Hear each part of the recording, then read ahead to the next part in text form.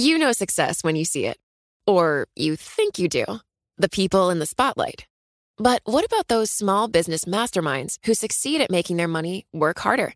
They do that by having a business bank account with QuickBooks Money, which now earns 5% annual percentage yield. Making your money work as hard as you do? That's how you business differently.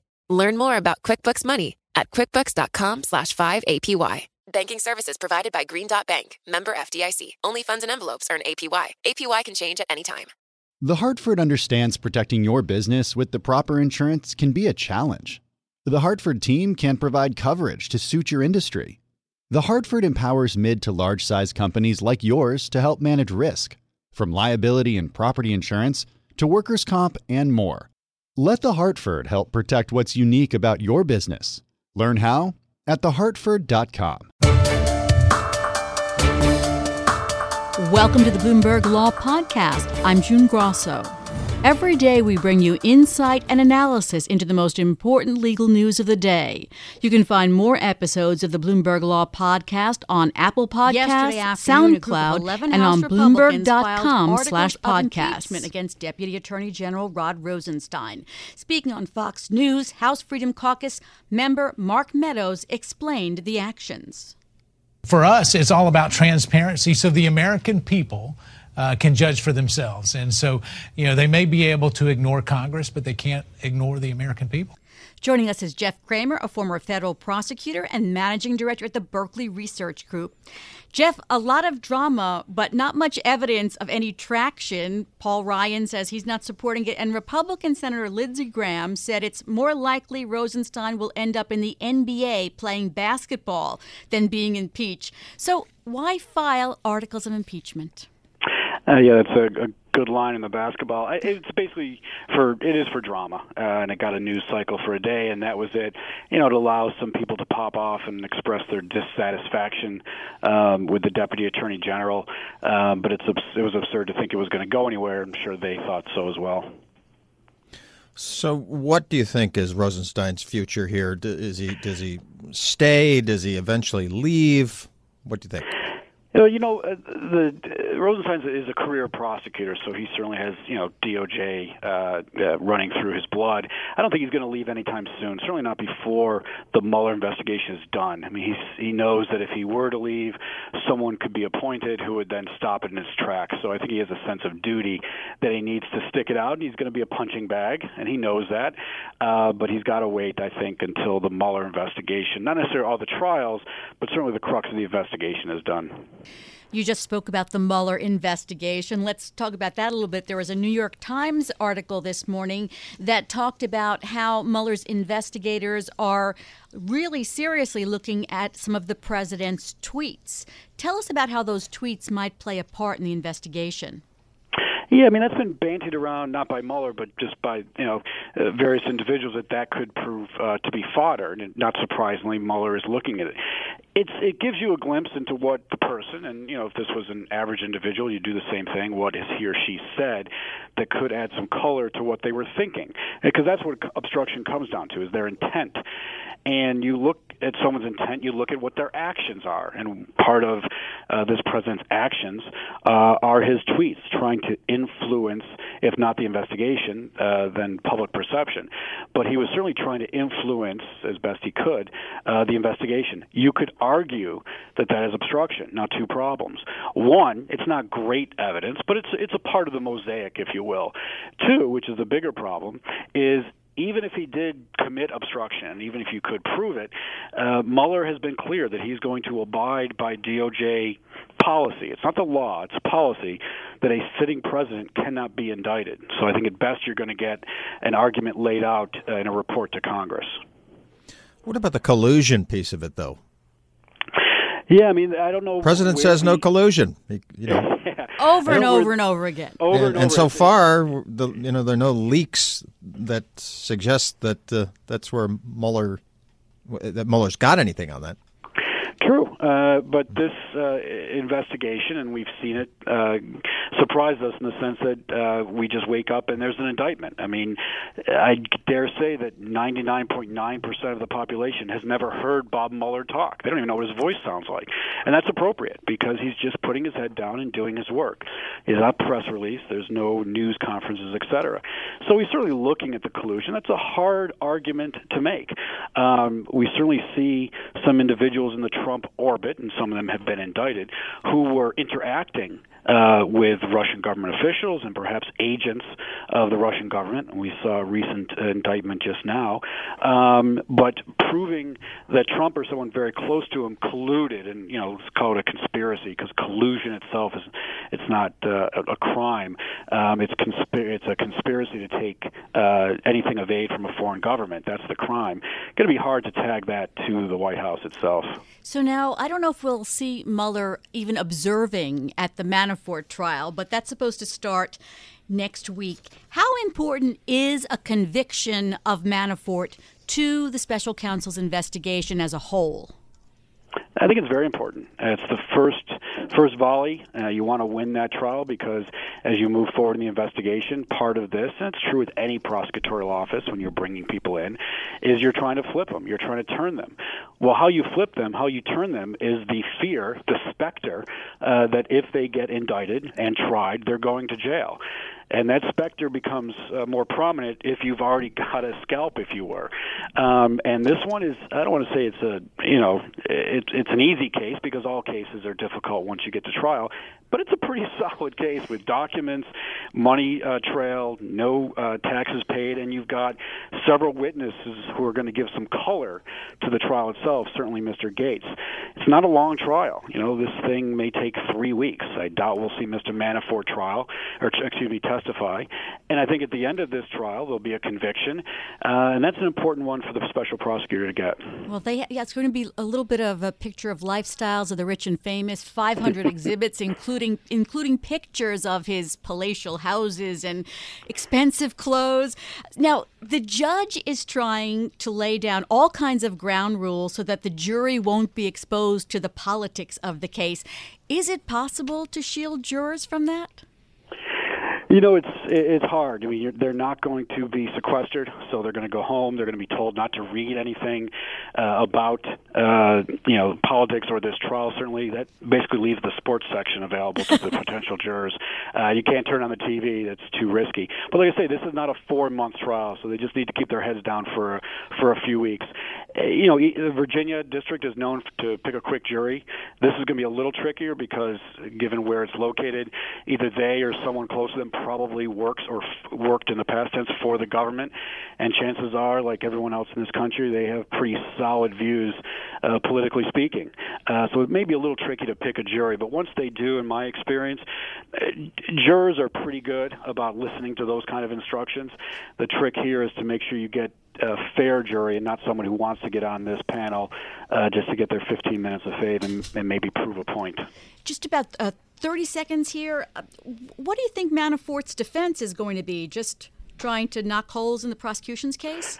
It's a hard defense. It really is, and that's what it comes down to. You're looking for one juror just to hang this thing up. And, Gates has some baggage on him, as any flipper does, but you can't cross-examine a document. It is what it is. He either paid the taxes or he didn't. He either set up the shell companies or he didn't. It's a very hard defense to muster, and you're just going to throw everything against the wall and maybe get lucky. Always great to have you on, Jeff. That's Jeff Kramer. He's the managing director of the Berkeley Research Group. Across America, lawyers, interpreters, and other professionals are volunteering some of their free time to help an organization called Lawyers for Good Government, which its founder, executive director, and only employee, Tracy Fight Love, says is a progressive, nonpartisan organization.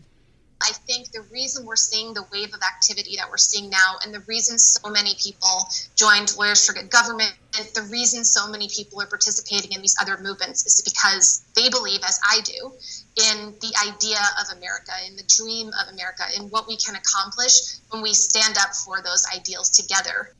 Joining us is Nick Lieber, a reporter for Bloomberg News, who's written about this group. Nick, it's not unusual for lawyers to do pro bono work, but this kind of a setup and network is different from the usual pro bono work. Explain how it works. Sure.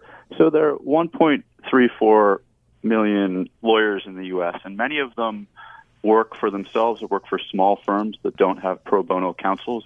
as you know, and this group is a way for those lawyers who don't have access to pro bono counsels to volunteer and to find opportunities where they feel like they can do some good.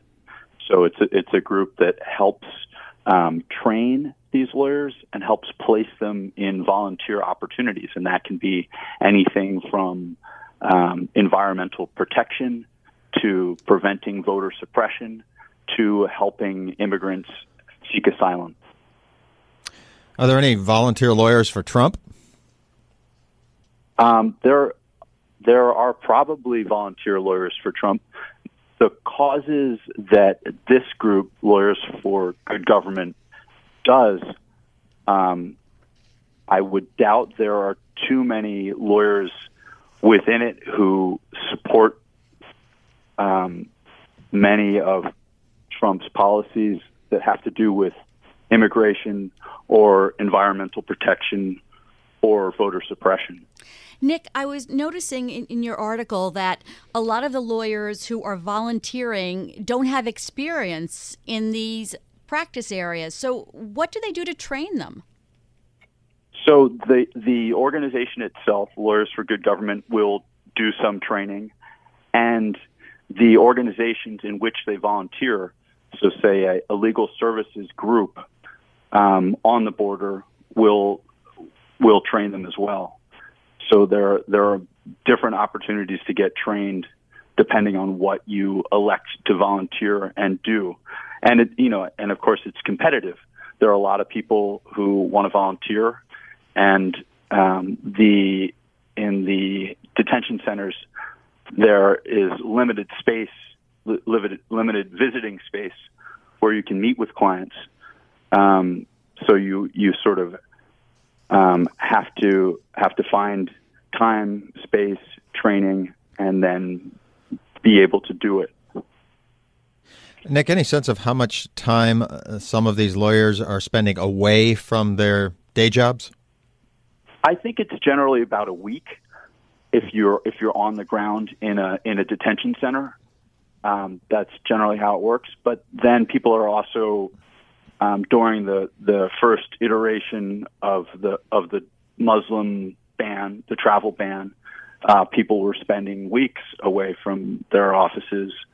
And I think it depends. I think there are also people volunteering remotely and helping prepare briefs, and that could mean you spend 6 hours at night after you finish your work at your practice, or 4 hours at night after you finish your practice.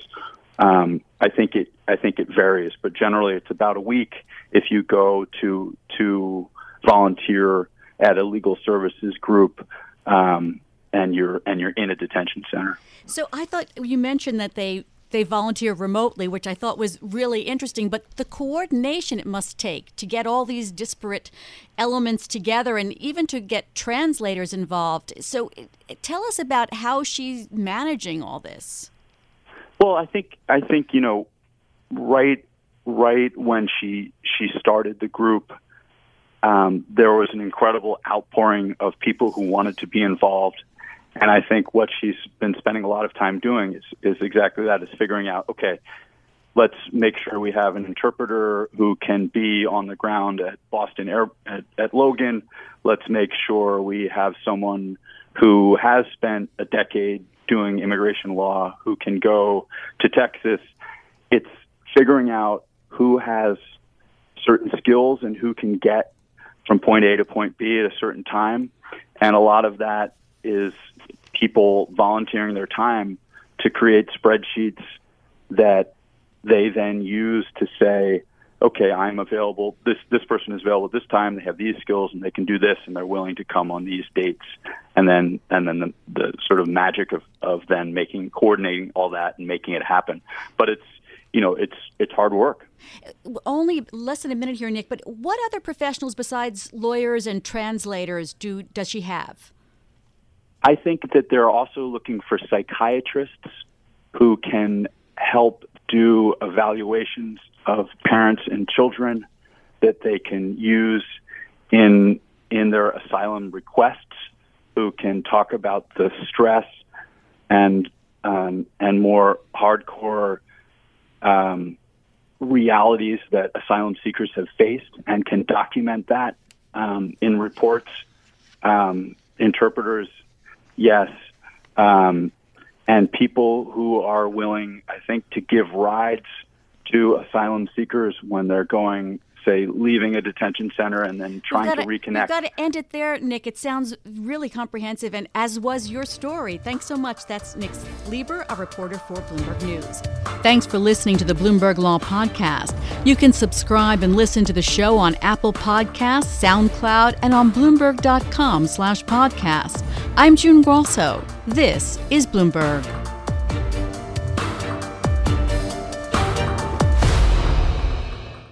The Hartford understands protecting your business with the proper insurance can be a challenge. The Hartford team can provide coverage to suit your industry. The Hartford empowers mid to large-size companies like yours to help manage risk, from liability and property insurance to workers' comp and more. Let The Hartford help protect what's unique about your business. Learn how at thehartford.com. Johann Schmiegel, you've got the world's highest IQ. Yes, 247. Wow. Did you know that thanks to Salesforce with Einstein AI, everyone's smarter? Now everyone's an Einstein, just like you. But I'm the smartest. Not anymore. With connected data and trusted AI, everyone can give customers experiences they've only dreamed of. Oh, look, here's a few Einsteins now. Hey, hi. Hola, amigo. Everyone's an Einstein? It's okay, Johann. Let it happen. The #1 AI CRM. Now everyone's an Einstein with Salesforce.